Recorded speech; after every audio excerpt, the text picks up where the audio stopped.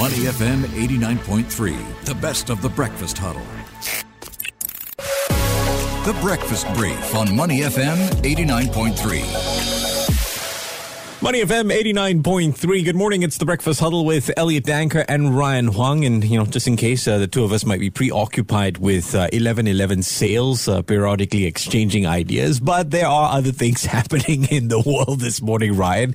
More importantly, numbers that we got yesterday as far as consumer price index is concerned.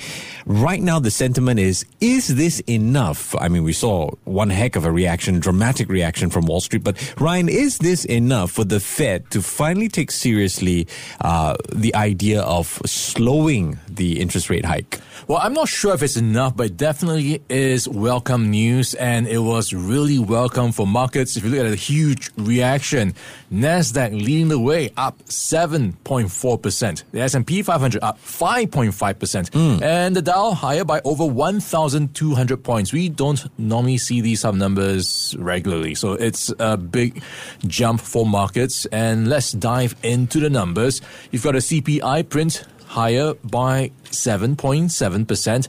That is a moderation from the September reading of 8.2% and also below the consensus forecast of around 8%. Okay. And if you look at the core prices, which excludes the food and energy side of things, that advanced 6.3%, also moderating from the prior reading of 6.6%, pulling back from a 40-year high.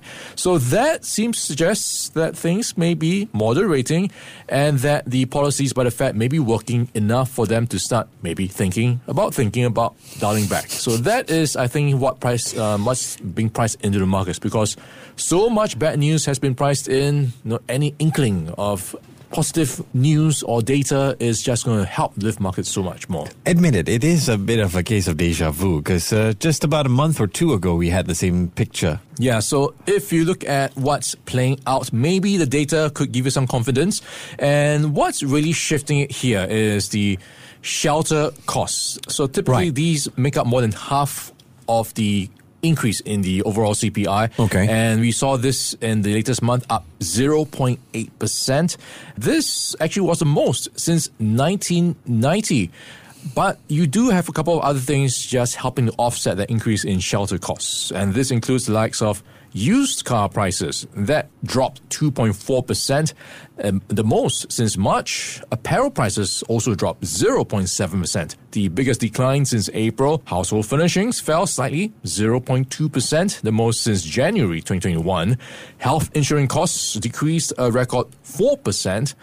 Overall medical care costs was down 0.6%, the most since 1971. Wow. So you've got a couple of things playing out, just helping to paint that picture that maybe inflationary pressures have peaked, but one single data point does not make a trend. We have to watch out for more. Yeah, for sure. Okay, let's move on to talk about travel plans of some world leaders, because there's a big trip to Bali, and we do have some form of confirmation that U.S. President Joe Biden will meet with Chinese President Xi Jinping on Monday in Bali ahead of the G20 summit. Yeah, so this is going to be the first face-to-face meeting between them since Joe Biden took office 2 years ago.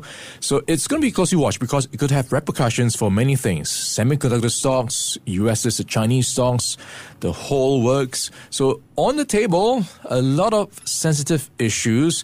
They are expected to discuss how both of them can work together, including on climate change, North Korea, the Ukraine war.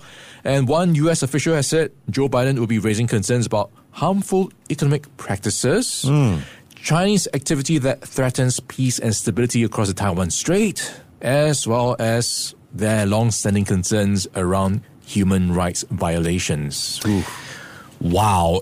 Technically, as far as this meeting goes, they really just need to re-establish a relationship, because President Xi hasn't traveled out of China only recently, right? Yeah. In light of the zero COVID policy. So it's a good chance to sort of find their feet again. That's a glass half full way of looking at things, right? As long as they keep talking, there's potential for headway. So the aims are low. They probably will not be looking to make any breakthroughs here at this summit. Okay. Today is Singles Day. And the reason we bring that up is not just because we're indulging in our own, need to save some money in shopping deals, but how Singles Day plays out will have a big impact on the economic picture because people are tightening their purse strings. And let's not forget, it's not like China's digital economy has been going very well during this zero COVID policy that they've been implementing. Yeah, this is the other driver for markets that could be interesting to watch out for because e-commerce stocks will be in focus. And we've seen how technology, these stocks have been going through a bit of a roller coaster ride. Now they're back up again.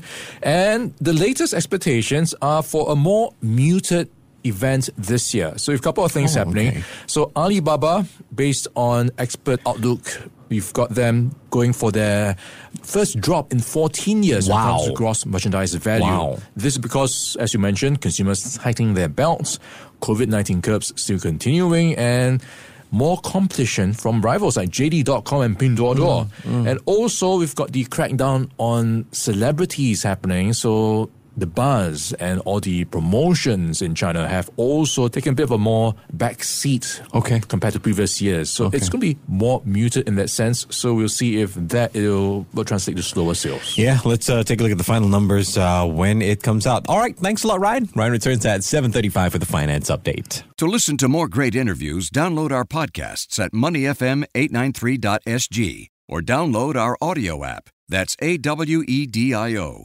Available on Google Play or the App Store.